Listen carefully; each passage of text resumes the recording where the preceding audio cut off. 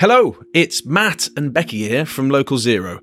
Just a quick note to say before the episode starts that from April 2024, Local Zero will be looking for some new funding to keep it going.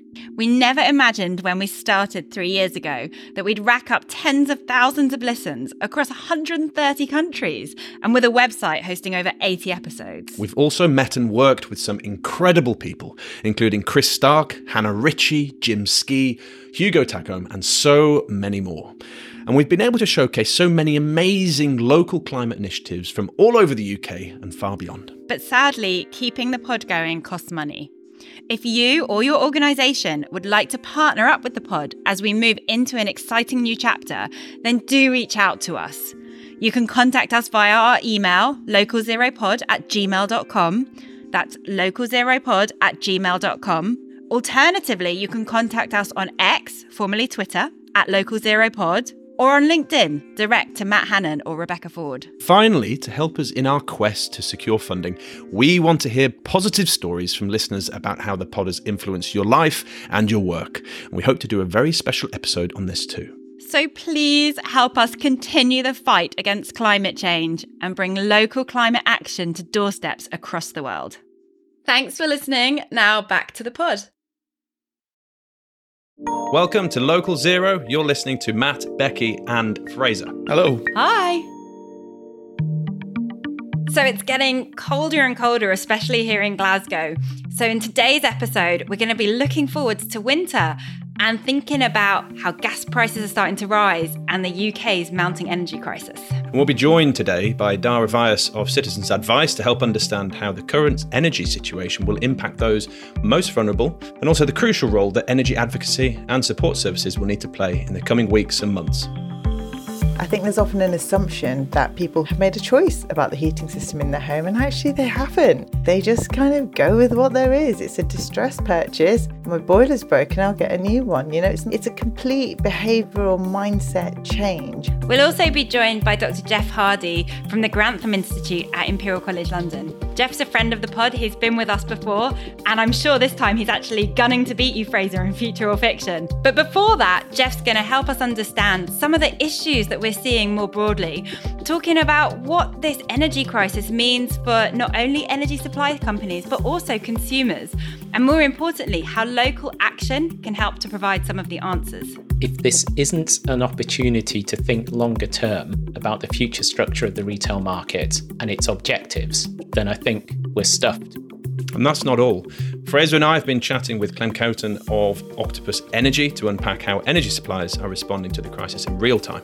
Sadly, it's not possible to say, well, actually, we're producing lots of cheap wind at the moment, so our customers are going to see the benefit of that. The way the energy system is run and regulated at the moment doesn't allow us to do that. As always, you can reach out to us on our dedicated Twitter handle. If you haven't already, go find us and follow us at Local Zero Pod to get involved with discussions over there. And also feel free to email us at localzeropod@gmail.com if you want to share some longer thoughts. So as always, we've got Fraser with us. So welcome, Fraser. Welcome. Thanks very much. How is everybody doing? We're good. It is as we speak, T-5 weeks until COP. 4 weeks when this goes out. It's not far away. Which is all a little bit frightening. I looked at my diary the other day and it was like, oh, okay, I've got this. Oh my goodness, there's COP. I'm guessing you're both around. It is your city after all that's hosting. Yep, actually very grateful to be living in Glasgow because it's almost impossible to get up here otherwise, find accommodation in the city. So yeah. Yeah, we've been hearing all sorts of tales of people renting out rooms and what have you because the accommodation situation is so difficult. I've heard of one family who were looking to rent out the house. I think it was to 5 Inuits from Canada, which is amazing. And Fraser, you've got a similar story, have you? Or? Yeah. My our spare room is just about double booked for the full 2 weeks already. We've got a couple of people coming over from Brazil. We're expecting 1 or 2 sort of friends to come up from down south as well. Not charging anyone. We're trying to help people get here as much as possible. But it's mad. If you look at the prices of things just now, it really is just a brass neck, the amount that people are asking for. Hearing horror stories, absolute horror stories. But we shouldn't dwell too much on the bad news just yet. And obviously with our segment that we've been trying to kind of bring in at the start of the show, last few weeks we've been doing the good, the bad and the ugly, and we felt that was a little bit too pessimistic. So we've changed it up this week to go for the good, the bad and the weird. So I don't know how this is that's our nickname for the three of us in the pod. You have to decide. It's such a Clint Eastwood trilogy I haven't watched. So we're going to begin with good news articles. So Becky, you've got some for us. Yeah, I'm in a very positive mood this week. And also, given what you've just said, I'm glad that I'm talking about the good news stories, and let's hope that this kind of mental connection transpires across. So I read something this week that made me really smile, which was about kids. Kind of. And so in Hertfordshire, the council there has approved the first net zero carbon school. So it doesn't exist yet, but plans are now in place for a school that's going to have triple glazed windows, solar panels, EV charging points. It's going to be heated with heat pumps. It will have a rooftop outdoor classroom, play areas, and will also incorporate a forest school. Nice. And I believe that the facility was much needed because there's just so much demand for school. But the fact that so much effort's been put into thinking about how it can be sustainable, so not just energy efficient, but engage the kids with these kind of various concepts around sustainability. I mean, I just think that's really heartwarming. Really important. I think it's really, really cool. And I think speaking from our experience with Glasgow Community Energy, which is all school-based, even little measures can inspire kids to care about it a little bit more, to get involved. So the idea that you've got this whole eco school just creating these green warriors of the future, I think is awesome. Yeah. I think it's really cool. Absolutely. Fantastic news. My kids go to Forest Nursery, and I think it's absolutely brilliant, the amount that they are interacting with nature. And, you know, they don't play with plastic toys. They are out there in the woods and really, really, you know, embedded in the natural environment. So I love that that's kind of part of the schooling. And it's not just about the new technology, but it's also about a much broader perspective than that. Yeah. And this isn't the only good news story, is it? This is a bumper week for us. Yeah, absolutely. Okay, so, I think this is a good news story. I think there's good bits and possibly bits for concern. We've been talking about, well, everybody is probably experiencing like the petrol crisis and nobody can get petrol anywhere. And this makes me really glad that I've got my EV at the moment, actually. And also that I don't drive anywhere. Is smug the right word, Becky? Is this good smug news? Smug news. Good, the bad, and the smug. I mean, let's face it, I don't really go anywhere, so it probably wouldn't have affected me anyway. But off the back of this, online searches for electric vehicles have skyrocketed by over 1,000%. In fact, this news article said it was by 1,300%. Wow. As the pumps are running dry. And so this doesn't necessarily correlate or translate into EVs being bought, but it's certainly sparking much more interest and engagement in electric vehicles, which I think can only be positive.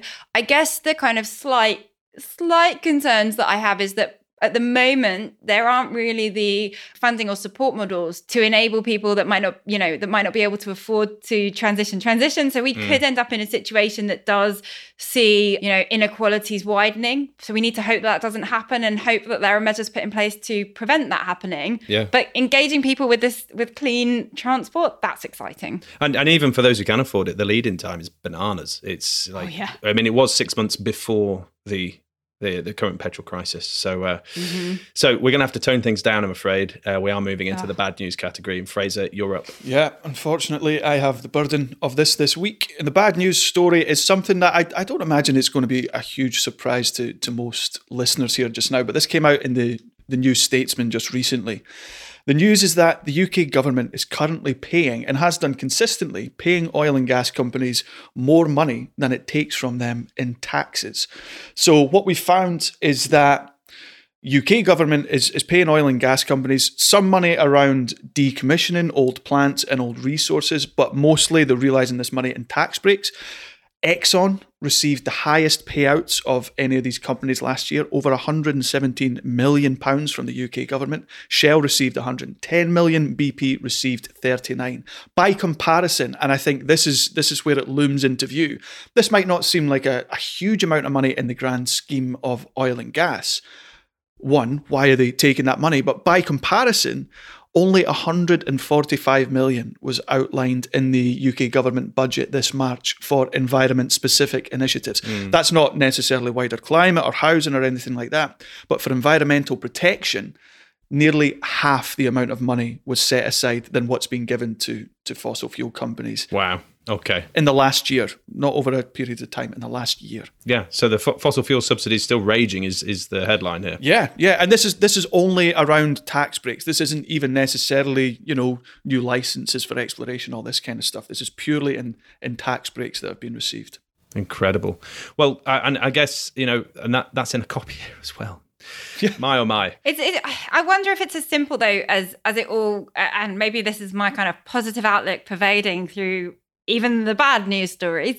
But, we know that it's going to take some time to transition these industries away from oil and gas to something more renewable. And there are, millions of workers who rely on these jobs. So do we have insight into what this money is actually being used for and whether it is being used in positive ways to support that transition? Because, you talk about these companies. Yes, there are certainly very ugly elements and detrimental elements for these companies, but a number of them are also trying to grow into that clean energy space. So do we have any details about that? Does there need to be more accountability in here to look at how it's being spent? I think accountability is the big one there. I think, Becky, all we know for sure from the article and the research is that some of that money has been around decommissioning. We haven't had any indication. And I don't imagine that amount of money, say 100 and 120 million or so, 110 million, necessarily meets the scale of a transition for workers. But also, these are incredibly wealthy companies who have made billions upon billions, if not trillions, over years and years and years, receiving more subsidy as we're trying to wind these things down than things on the other side, than those green initiatives. And also, do we trust them to really be going green in their transition anyway? I'm not sympathetic. This segues very nicely into the weird article. Okay, so we're now onto the weird. Let's do it. Two little ones. First one is oil and gas majors. Saw something on Twitter from an employee of Bloomberg New Energy Finance called Akshat Ratti, who had basically outlined some research from Bloomberg looking at the big oil and gas majors and the level of divestment away from fossil fuel assets and the like, and also the levels of clean energy investment. And I guess the good news is from this is that all of them to varying degrees are kind of involved in divestment, some much more than others. So Shell was way ahead versus the likes of BP and ExxonMobil. But in terms of clean energy investment, really varied, like weirdly varied. So you had companies like Total, you had companies like Shell, to a lesser extent. Equinor did well on this, investing heavily in clean energy. Some were just not doing it at all. So ConocoPhillips, barely anything. Chevron, barely anything. ExxonMobil, barely anything. So, linking to your story. Where's the money going? Yeah. Well, I mean, I think the point is they're not all moving in the same direction. No. Question mark about where some are heading and some are not. Exxon were in the news recently. They've got a big lawsuit coming against them just now in the States because they've been undermining climate science. This is the allegation, of course, that they've participated systemically in dedicated campaigns to undermine climate science, and it's been brought against them in I believe a civil suit in the States just now. I'm sure. Yeah. One to follow. And, their investment profile would kind of back that stance up. So we shall end on this. The Orca plant in Iceland recently opened. This is a carbon or air capture, carbon and sequestration plant. 4,000 tons of CO2 to be captured every year. To give you a sense of how much carbon that is, that's roughly equivalent to 870 cars. And the plant will cost between $10 and $15 million, not pounds, to build. So I wanted to, weird in the sense that I wanted to kind of compare this against, other costs for sequestration particularly planting trees, afforestation, and the rest. So, any listeners, please chime in. Let us know if you've run the numbers on this. But some serious installation out in Iceland, which we'll hopefully hear more about. So from the good, the bad and the weird news stories of the day to the big story of the day, we're talking about the energy crisis. Hello, I'm Dr. Jeff Hardy. I'm a Senior Research Fellow at the Grantham Institute at Imperial College London, and I lead the bit of the Energy Revolution Research Consortium that looks at governance of future smart local energy systems. Hello, I'm Dara Vyas and I am Head of Future Energy Services at Citizens Advice. Citizens Advice is the official consumer watchdog for energy consumers, and we give both advice and advocate on behalf of consumers.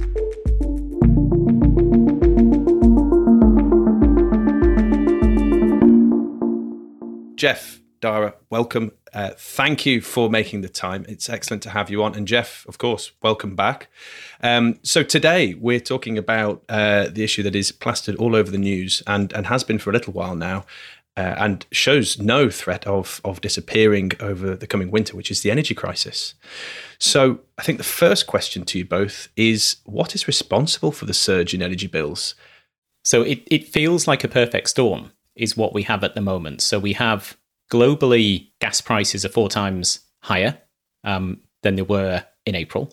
We have had low wind. So we have a lot of wind in our system, wind power, and it's been really low in September. I was looking at the stats on National Grid earlier, and it looks like it's about 3% down on average. We've also had both planned and unplanned closures of nuclear and fossil fuel plant, so generators, and that means that there's less generation around to meet demand. And one of our interconnectors between us and France went on fire and is closed down, and it's closed down until next year. And that's a gigawatt of power. Wow. So that's, a sizable power station offline or not an option anymore. And the final thing, which is important in all of this, there's also a little Brexit issue going on. Just a little issue. Yeah, just a little issue. So we're no longer in the internal energy market. So the way in which we trade with Europe means that we're no longer in the auctions that set prices, which means we don't get a say in that. We just take them at the end of it. So it's messy, it's complex, but it means as a consequence, it's very expensive for power right now. So Jeff, my brain doesn't really, I get some of the stuff that you're saying, when you tell me it's not so windy, I can picture that, I understand that. Just break down what you were saying about Brexit and the energy markets and that we just take the prices that we're given. I mean, why don't we set that ourselves? Is there a challenge from the regulation side of things in the UK? Is it that we don't have appropriate regulations? Will they be put in place? Can you just break that down a little bit more? Yeah, it's actually quite a lot simpler, I think, which is when we came out of Europe, we decided to come out of the internal energy market. And that's where day-ahead prices in Europe for energy commodities like electricity and gas are set. So we used to bid and be part of that market, and now we just take whatever price it's cleared at. So there are other experts in the world who know a lot more about the ins and outs of internal energy markets, but it's a component of all of this because we're not involved in that auction. We're just taking results from it, and they're obviously not favourable. If you look at the disparity between UK power prices and European power prices, we've been typically higher throughout this really tricky few-week period. So a lethal cocktail of a whole range of factors. Dara, is anything else to add?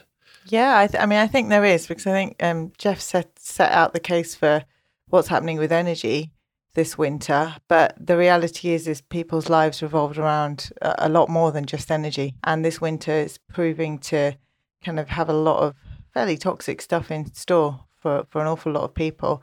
So energy aside, which obviously we're going to focus on, we've also got the impending cut to the universal credit £20 increase, which is going to affect at least 2.3 million people, I think, are going to struggle with that. And I think also it's not just the universal credit, it's high inflation, it's the cost of food, access to food. We're getting so many people coming to Citizens Advice asking for help with things like food bank referrals, as well as, the fuel bank referrals where you can get vouchers for your prepay meter. Yeah. Also getting parents in who are like needing help to buy things like nappies and milk, the stuff you'd think of as the basics. And nobody feels proud to do that. Nobody wants to do that. And I think adding the stress of increasing energy bills is going to be almost a step too far for far too many people. And I think it's a real worry for this winter. And that's why so much of what we've been calling for at Citizens Advice on this issue is to do with trying to maintain that £20 increase to universal credit, because it can make a huge amount of difference. So you're already seeing this demand, as you say, for support, not just energy, but outside of energy. In essence, that the pressure's already being felt, and we're in as we record this, we're at the end of September. So last week was the first week that obviously all of this started, and in the space of 7 days, we saw a 9,000% increase to hits on our website for the page about what do I do if my supplier fails. My goodness. Those are the ways that we understand the worries of the nation, as it were. Yeah, so this is just coming on top. I mean, there's a perfect storm, as Jeff was describing, in terms of all the stuff that's happening in the energy space, but there's a perfect storm in terms of, the crunch that a lot of people are feeling. So, I mean, what sort of support can they get? So folk that are coming to your website and coming to talk to you in one form or another, I mean, what is out there to help them? The first thing I think that people really need reassurance about is that they'll still have gas and electricity coming into their homes. I think people do get really worried about what's going to happen. So, understanding that your supply won't stop is really important. And then till now, there's been a tried and tested safety net. It's in place, it's worked before, and it's there to make sure things will keep running if a company goes bust. The advice we give is for people to take a meter reading, maybe take a picture of their meters if they can, to take a note of their account balance and keep hold of any bills they've got, any statements. We tell people about how gas and electricity regulator Ofgem will be moving them to a new supplier. And we also tell people not to switch until their account's been moved to a new supplier, because so much can go wrong if they try and switch now. People also ask about whether they should be cancelling their direct debit. So our advice is to wait until the new supplier contacts them, and they should be hearing from the new supplier sort of within 2 weeks. It's a guarantee that your credit balance will be safe, but there's no guarantees around if you've got a debt repayment plan in place or if you get warm home discount. And for us, those are the two big gaps this coming winter, the issues around warm home discount and people who are in debt. We want government and Ofgem to think quite hard about how best to support these people. Obviously, there's support out there. And Dara, you and your organisation are first and foremost in that queue to support. But the energy sector is regulated by Ofgem, who we've heard a lot about over the last few weeks in terms of the energy crisis. How is regulation dealing with this crisis? And to what extent is it making things better or worse? So on price, then there is a price cap in place across all of the energy suppliers, the energy retailers, not for all of their customers, but for a substantial proportion of their customers. And that sets the maximum price they can charge for electricity and gas. And that's a calculation between the industry and the regulator, but the regulator sets that. Now, as it happens at the moment, anyone with a customer on a price cap as a supplier is losing money. Because the prices are so high, particularly if they're not hedged. So they haven't bought their energy in advance at a price they can accept and that fits within the cap. A lot of suppliers are basically living hand to mouth at the moment. So buying from spot markets, even from the balancing markets, which are very expensive right now. So the price cap protects customers to some extent, but it is going up. In fact, it's going up now. And what you can guarantee right now is that the price that the companies have been facing now is going to reflect in the next price cap in the new year. So prices are going to go up again. So that as well is storing up quite a reasonable amount of trouble for those who are struggling to pay bills right now. Yeah. There's lots of other things that are going on. Most of your listeners will be reading about suppliers failing, some quite big ones. I think there's 1.5 million customers whose supplier have failed recently. Now, as Dara says, if your supplier fails, stay put. It will get sorted out. It goes through a process called supplier of last resort that Ofgem manages, and someone else will take on those customers. The issue at the moment, which people might be reading about in the press, is if you get a lot more suppliers failing, which is quite likely, then what companies are taking on is a lot of customers, but with a lot of price risk. We know the prices are really high at the moment, so they're basically asking the question, can I afford to take on billions of pounds worth of new customers and all of the risk that entails? So there's quite an interesting bun fight going on between the companies and the regulator at the moment and the government to say, for the companies that are left when all of this goes through, how are we going to survive ourselves if we don't have some sort of guarantee from government that's kind of like going to stop us from toppling, that is going to allow us to raise the finance and so forth. So there's a lot of that going on. You'll hear about loan guarantees and all sorts of things. It's all really saying, I'm going to take on billions of pounds worth of new risk, and I can't manage it very well at the moment. Dara, what are citizens' advice asking Ofgem to do next? We've called on Ofgem for some time now to kind of consider what's been happening in the market. As the advocate for energy consumers, we have quite a lot of evidence and insight into what's happening in people's lives and when they're contacting us. And we have known for some time that when there is a supplier who perhaps has what you could describe as a risky business model, is offering tariffs that are, incredibly low, so low that you could argue they're unsustainable, or they have particularly bad customer service, and we know that because, we're seeing increases in the calls to us. Yeah. That's when the kind of warning lights go off for us, And the thing that's happening now that's different is that even well-run companies are struggling and are going to struggle, just as Jeff was saying. And that, I think, changes things slightly. And, we're going to have to reshape the retail energy market. When it comes to trying to meet net zero targets, we're going to have to really think about what does a well-functioning retail market do to contribute to meeting net zero targets, because customer service is absolutely paramount. Decent pricing is absolutely important too. But we need to be thinking about what we're expecting from this market. We want this market to lead on innovation. We want this market to be considering how, smart, innovative tariffs, products and appliances can be put in people's homes, how people can interact with different things to do with their energy, to use energy when it's cheapest, to be using things smartly in the most sustainable way. And that means it's only going to get more confusing. It's only going to get harder for people to navigate. Yeah. We're going to have more bundled products. So, for example, we're beginning to see it, I think, a little bit with the EVs, particularly with smart chargers and, X number of miles per however much you charge and things like that. Those things are already incredibly hard to pick apart and for people to understand.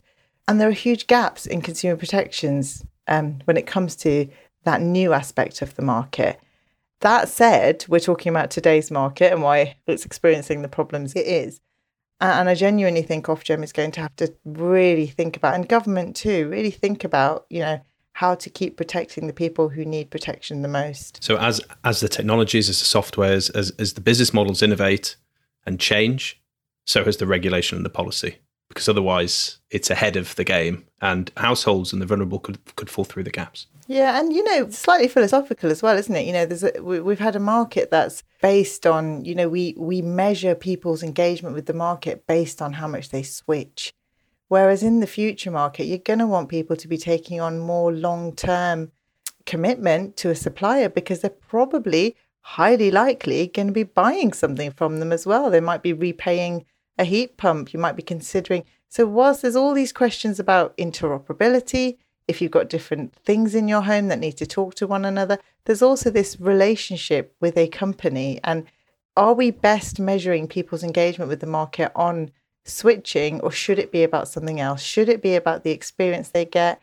The loyalty penalty and the arguments that led to the price cap are a really good example here of, why we need to think quite creatively of a few things. One is how to protect the people who need protection the most. The other is, how do we have a system that really actually just promotes and supports improving energy efficiency in homes. How do we do that? Because we can't seem to get that right, can we?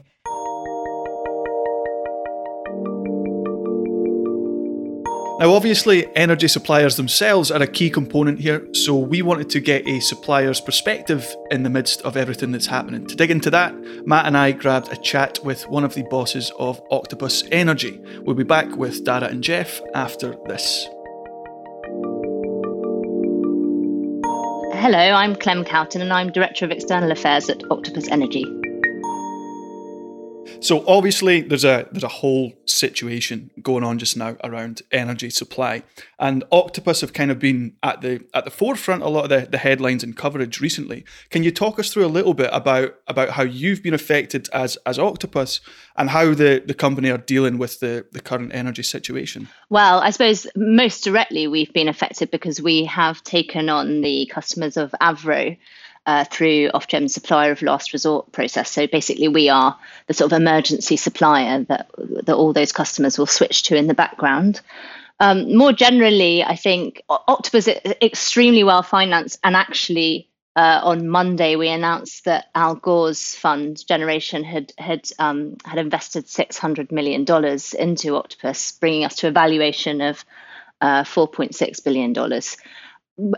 Which is relevant simply because I think what I'd say is Octopus isn't worried about our own position in what's going on in the supplier market. I think what we're seeing is some less well-backed and or less well-run suppliers going out of business in what would normally be a sort of natural course of a competitive market. But because we're seeing very, very spiky gas prices, very high gas prices, unprecedented, we are seeing all of those happening all at once, whereas normally they'd be spread out probably over the course of a year, or certainly over the course of this season. And that has meant that there were some nerves over the past couple of weeks as to whether the existing industry, Octopus and others, might be able to absorb the potential sort of failures coming their way. As it turns out, that's kind of gone without a hitch, and there's plenty of funding in the system from the larger suppliers to be able to absorb that. This is a time of year when companies have just paid their renewables obligation bill, which is the bill that we have to pay to subsidise old renewable power plants. So this is why things tend to happen around this time of year like this, is because there's generally a kind of shortfall of cash. So if something hits, suppliers have a little bit less in the bank to be able to weather the storm, and that's what's going on at the moment. So, of course, with the bill prices escalating, likely to do so. I think Ofgem have already committed to an additional £139 increase in October as the price cap rises. Those that are going to get hardest hit are those who are already struggling to afford the bills.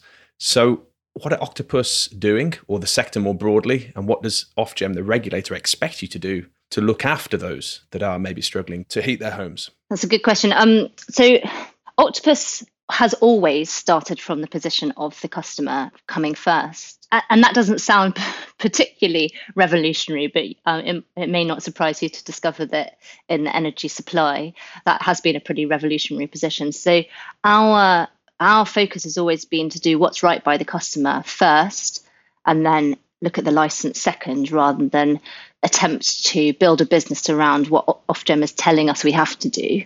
And actually, our philosophy is that if it's right for the customer, it will probably be right in the license. And if it's right for the customer but contradicts the license, we'll go and talk to Ofgem about that, which is a sort of roundabout way of saying what Ofgem is telling us to do at the moment is sort of what we're doing already, / we're going even further. Yeah. Our long-standing customers, our existing customers, are already on a tariff that is capped to £51 below the price cap. So we are already using, we're effectively sort of subsidising our customers through the winter.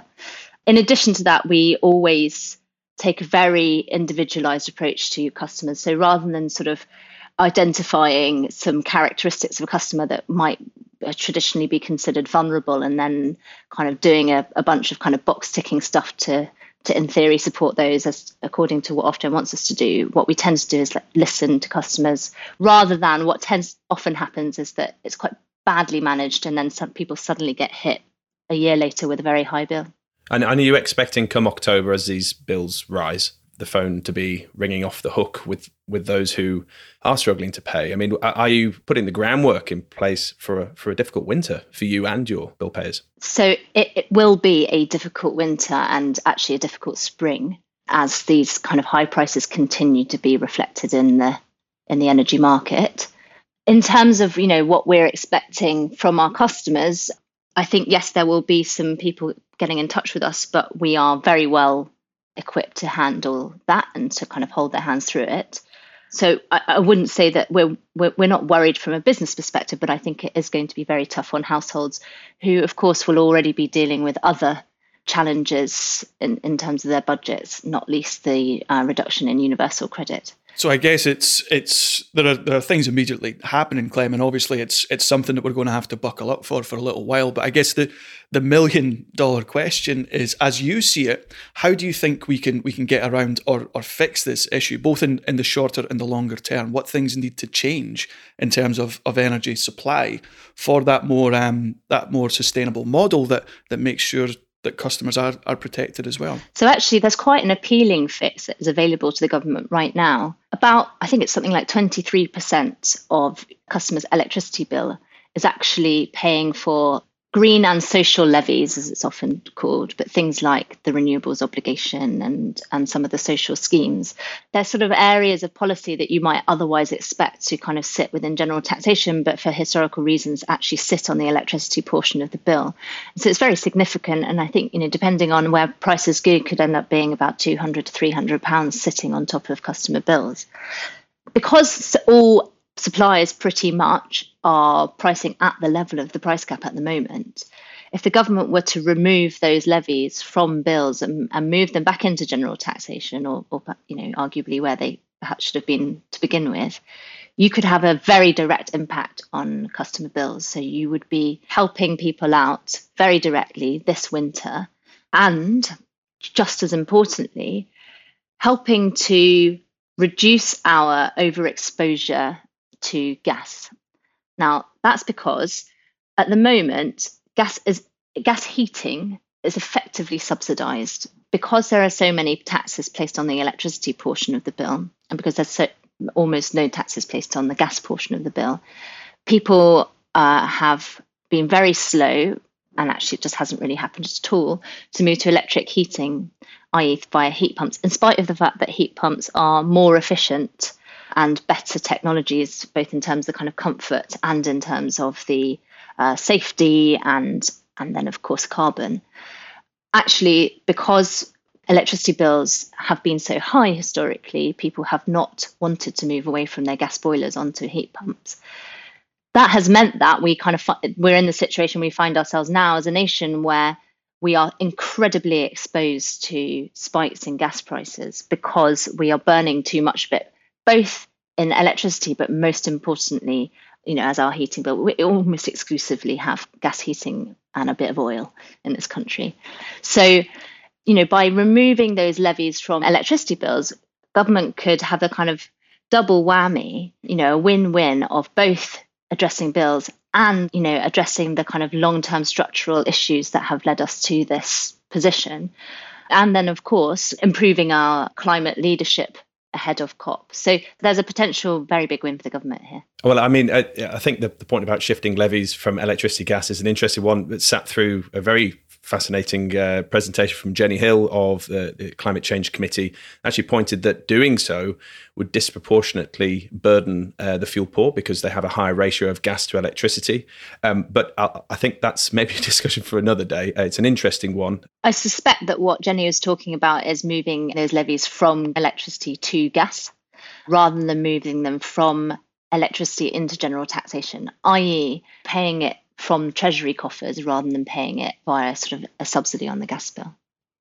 I understood. I thought you were suggesting after the general taxation point that there was gas was essentially being under-levied versus electricity. I mean, it is, but at the same time, when you're facing extremely high gas prices, it's probably not very responsible to be putting them up.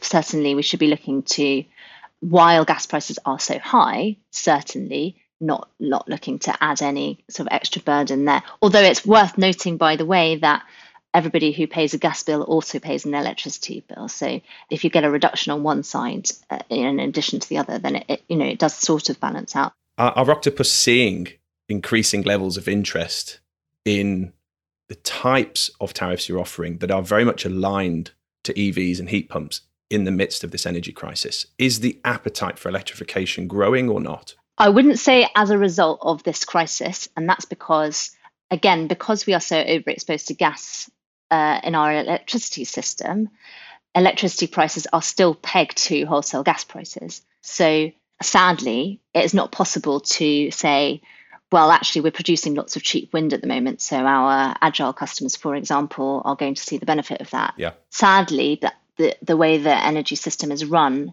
and regulated at the moment doesn't allow us to do that. We would like that to change, and we've been talking to government and Ofgem about that for years now.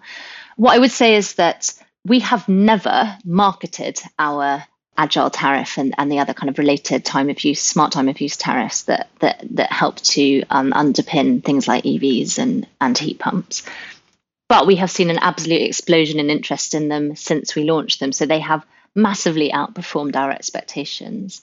It's a slightly artificial product in that while we pass on the benefits of cheap wind to customers, we don't receive those benefits ourselves. We effectively subsidize those tariffs. And we now have tens of thousands of people on them, and that is becoming quite expensive. The final question, Clem, that I had to ask actually speaks to, I saw the tweet you put out about this yesterday, and you brought it up there around things like curtailment, around things like cheap wind, where you'd mentioned that you're working with Ofgem, with government, about potentially trying to get this system changed. How would you like to see that change to run more optimally, both for yourselves and consumers? And speaking to what we do at the podcast, which is often sort of focused around the local role in all of this, do you see local playing a part in those changes going forward? Do you think this can help? Whether that's insulate against these external gas price shocks or anything else, do you think local has a role to play in that change? I certainly do, and we do. Where I would disagree with maybe some other contributors is how that's expressed.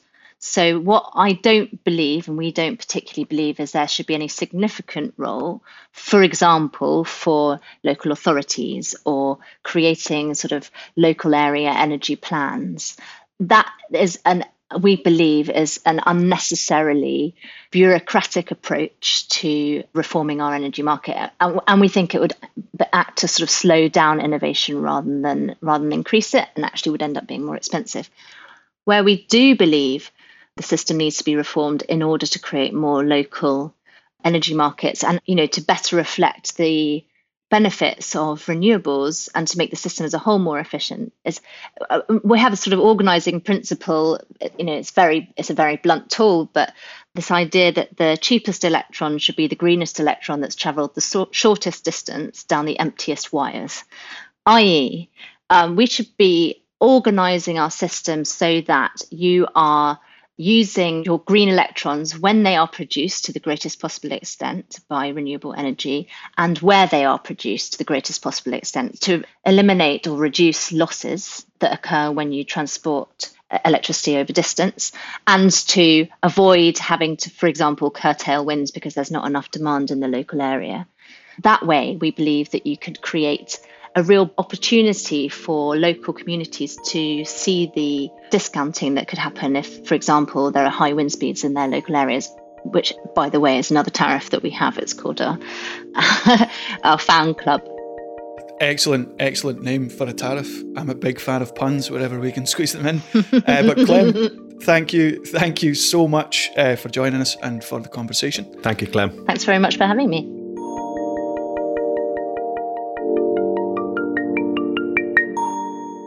So what a great chat with Clem Calton from Octopus Energy. Just picking up on some of the conversations we were having earlier, and Dara, you started chatting about new ways of thinking of what an energy supplier could be doing, and not just selling us those kilowatts of energy, but actually buying products for them or paying them back over periods of time for services. And I always get a bit dismayed actually about how we seem to split supply and demand, how we seem to think on the one hand about energy bills and all of the things we're using energy for.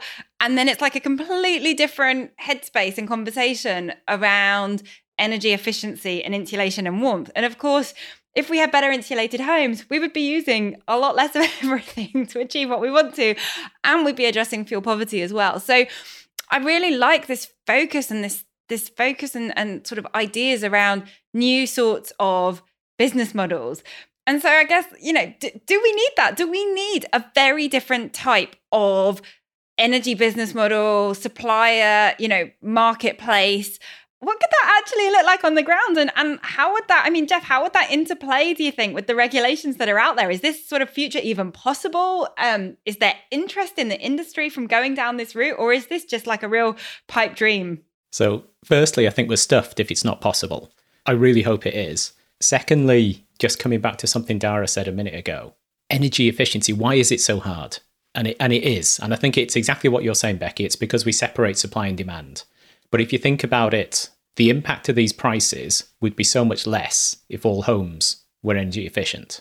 It is as simple as that. It doesn't make it go away, but it makes it less painful because it brings down the proportion of the bill. It brings down a lot of other things. So we do need this sort of innovation. Now, I could talk for hours about business model innovation because I've spent far too much of my time at both Ofgem and as a researcher thinking about this. But let's just think about a couple of examples. Dara also made another excellent point, which is in the future, it looks like having a long-term relationship with your customer is a good thing. And there's lots of good reasons for that. But one is you can learn more about each other. So you can learn about behaviors and habits and what really works for you for each side. But more importantly, it means that it does allow you to install stuff in homes and then get it paid back slowly, like you do with an expensive mobile phone and a service contract. The capital cost of the phone and the service contract are two separate things, but you're paying them both back, which means you can fire the service provider if you want, but you still have to pay back the capital to someone. So an example of a business model that really suits that is something called energy as a service, whereby instead of selling the commodity, so I'm selling you kilowatt hours of electricity or kilowatt hours of gas, you're selling warmth or mobility or illumination or whatever it might be, the services that you demand. And the reason why it's really interesting is because it disconnects the service from the commodity. So if I'm a service provider, it might well be within my interest to give you the service to make you comfortable in your home or to make you mobile with the least amount of commodity or the commodity at the lowest possible price, because that way I don't have to buy much of it in the energy markets, which might be quite turbulent or might be quite like this month. So it incentivizes, say, if I'm selling you heat as a service or comfort as a service, it incentivizes me, maybe, to insulate your home and then to install the most efficient energy, the heating technology, and then to kind of like learn about your behaviors so I can really de-risk when I buy the commodity to make you warm, because I know when you're going to be home from work. I know when you're going to need to be warm. I know what temperature you're comfortable with. I even know what room you're in, potentially. That sounds a bit invasive, by the way. But that terrifies me. A little, Jeff, yeah. A little bit. That absolutely terrifies me. Just, I want to probe into this a bit more, because I mean, this is really exciting and also a bit scary, but is this something that's only going to work in the owner-occupied sector? What about people that rent? How could this work for them? Because they don't own the home. They may not be in it for that length of time. Oh, are we running the risk here of widening inequality? I think it runs that risk. So however the market develops, it has to work for all of its participants. And at the moment, we know we have a really important split incentive between a landlord and their tenant, where it's the landlord would pay for the measures, the tenant pays the bills. So the landlord doesn't see the benefit unless they get more rent out of it. Those sort of things are material. So business models are going to have to work across that typical split incentive. But also, it might just be the case that some of these things need to be mandated, standards placed on landlords to make homes much more comfortable without telling them how. And that allows the business models to come in and help with that process. So really important, the split incentive, but it might require intervention to make it work for all concerned. Dara? I don't disagree with anything Jeff said, but it's really hard to not view that as quite utopian, right? It's really hard to not see that as futuristic and not really relevant for most people today, because it's not, right? We have the most diverse housing stock. It's really hard to make some really basic changes. People have things like thermostatic radiator control valves and don't know how to use them. Really basic stuff. So, you can put things in people's homes, they need to know how to use them. So there's a kind of there's this, it's great and it could work and it could make a really big difference, but how do we get there? That's that really tricky exam question. How do we get there? And I think if you consider what we know right now, we know that people want a warm, comfortable home. We know that people want a heating system that's affordable to run. We know that people want a heating system that's responsive and can give them heating and hot water when they want it.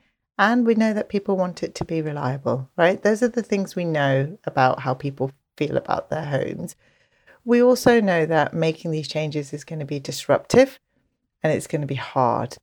And I think there's often an assumption that people who own their homes or have a mortgage have made a choice about the heating system in their home. And actually they haven't. I think there's also this assumption that people want to make a choice.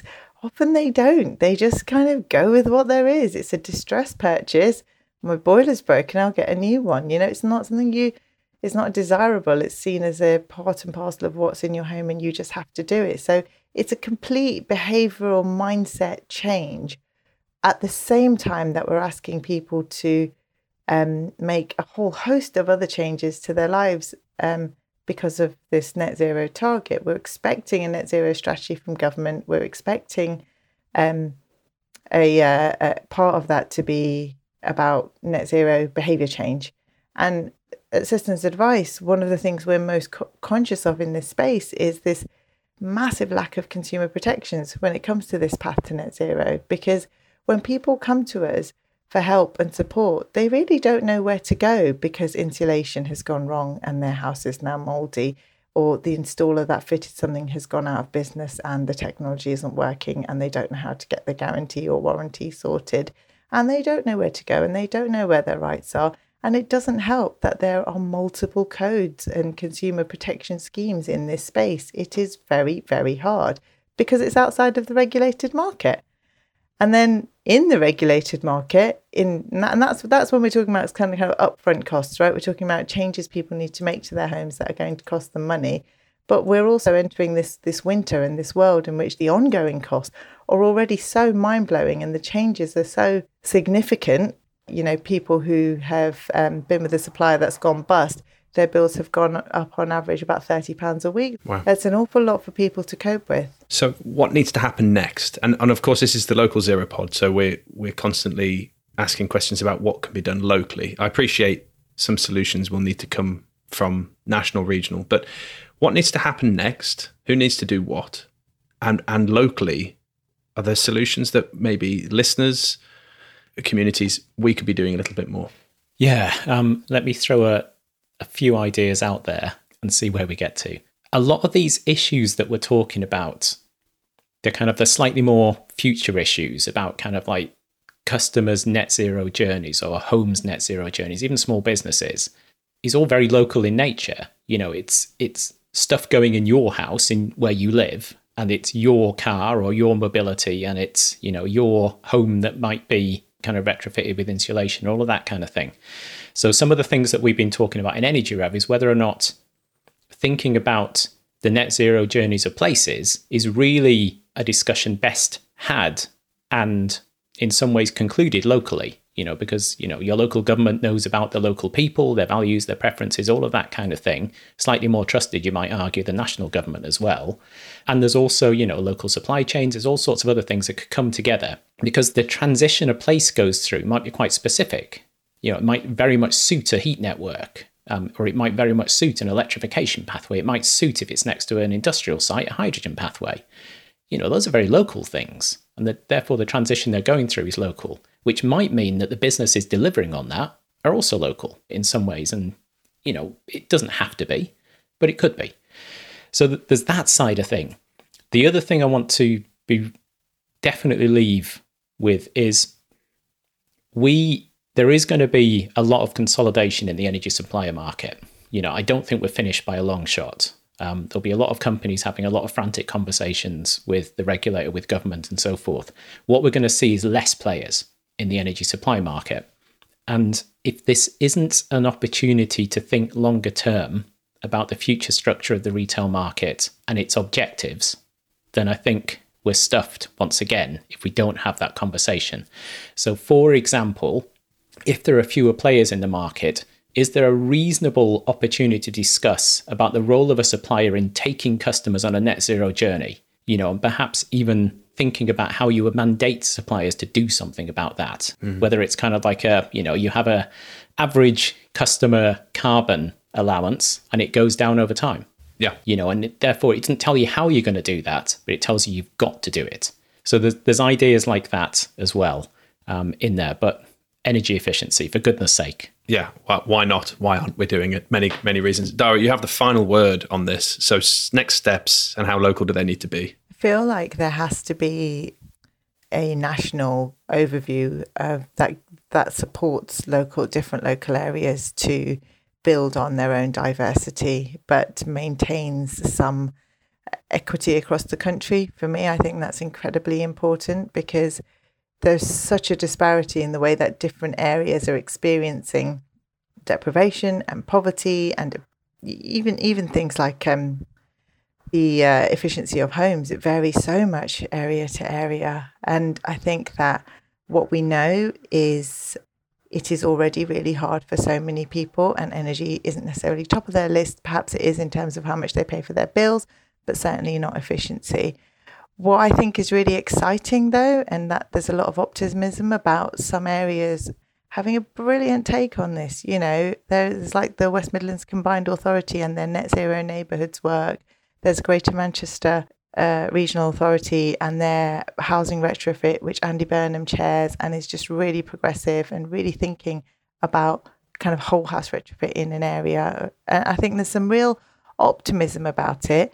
But for me, it's how do we make sure it's fair across the country? Because there are areas where local government is basically bankrupt and all they're doing is social care in the bins if they can. How do they do this stuff, and how is that fair to those people? Dara, Jeff, thank you very much. I am hoping you might be able to stick around for a few minutes whilst I hand the reins over to our one and only Fraser Stewart for Future or Fiction. Thanks very much, Matt. And can I just say as well that was a really, really good conversation. And Dara, I was so glad to leave it off on that note about equity and about different experiences and how we need to think about these things as we're trying to address the problem now and in the longer term as well. Really, really good conversation and important. Anyway, now to close off on a slightly lighter note, our seasoned listeners will know that we end every episode with a game called Future or Fiction. Future or Fiction is a game whereby I present our esteemed panellists with a new technology idea, and they have to decide if it's real, i.e. if they think it's the future, or if they think I have just completely made it up, in which case it is fiction. So this episode's technology is called Pencil It In.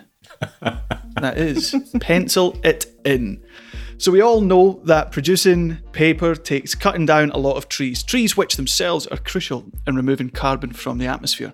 But how about this? A small stationery company have designed a line of products that have seeds built into them. Once the stationery has fulfilled its purpose, whether that's a notebook or a pencil, the seeds can then be planted to grow flowers, trees, and herbs. Do we think it's the future? Or do we think it's fiction? My oh my, Fraser. This is a tough one. I've got a little anecdote about this in a minute, but I won't bore you with it immediately. So let's hand over to our guest. Jeff, you've done this once before. I think it's fair to say you didn't get it right last time, so you've joined me with the dunce hat on. So this is your chance to shine. What do you think? Well, I love the idea of it, even if it doesn't exist. So I wanted to. So I'm going with future. future. Okay. Come on, Jeff, give us some more snippets. I was going to say something related to seeds and then realised I better not. But you've got the chemistry background, right? Is this feasible? Is this possible? Yeah. So, for example, there's lots of you can make pens out of something called polylactic acid, which is a biodegradable polymer.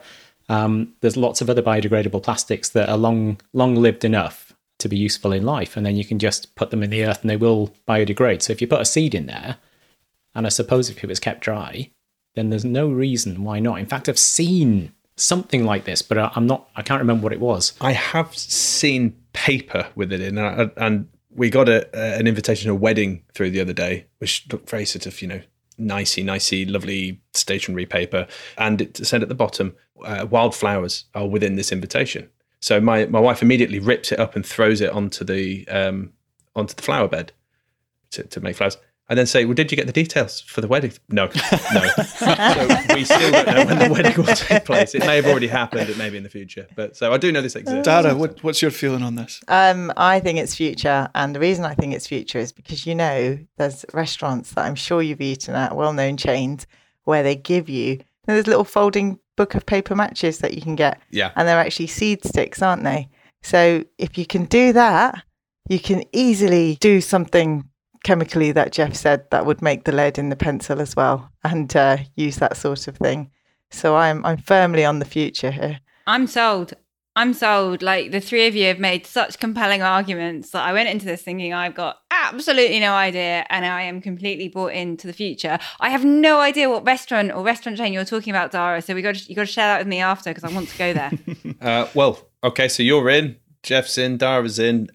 I'll play devil's advocate. I think stationery, is on the way out. Obviously, none of us are writing letters to each other as we speak. The most sustainable stationery is the stationery you don't use. We know what I'm going to say next. Silicon Valley, who's going to invest in this stuff? And I say this every time and I get it wrong, but it wouldn't be fun if somebody didn't come down on the other side. So I think whilst probably paper bits and pieces, not pens and pencils. So I'm out. Okay. Is this just because you don't know where the wedding is? I'm still, it could be happening now, Jeff. Could be happening now. Yeah, he's got a lovely mint plant in the back garden now. lovely poppies. No wedding. Okay, so we're unanimous apart from Matt, which of course means that the majority is right. It is the future. Every year, a staggering 80,000 trees are cut down to meet the global demand of 14 billion pencils. Left Hand Design founder Left Hand Design being the company, wanted to create an alternative line of pencils and notebooks that can live a second life as a plant. So they put little seeds through the pencil. Once you've used it down to the nib, plant that in your garden, wherever, and you can get herbs and flowers from it. We also thought about integrating that into our wedding invitations, Matt, but I think we might have to second guess it. Doesn't work, Fraser. Send him a text as well. Assuming he's going. Brilliant. Well, I guess all that's left to say then is thank you to our guests. So thank you, Dara. Thank you, Jeff. Thanks, Fraser, for another fantastic Future or Fiction. So glad to have it back after missing it last time. You've been listening to Local Zero. If you haven't already, go and find us and follow us at Local Zero Pod on Twitter. Get involved with all the discussions going on there. Remember, you can email us at localzeropod@gmail.com. But for now, thanks for listening and bye. Bye-bye. Bye. Bye-bye. Bye-bye.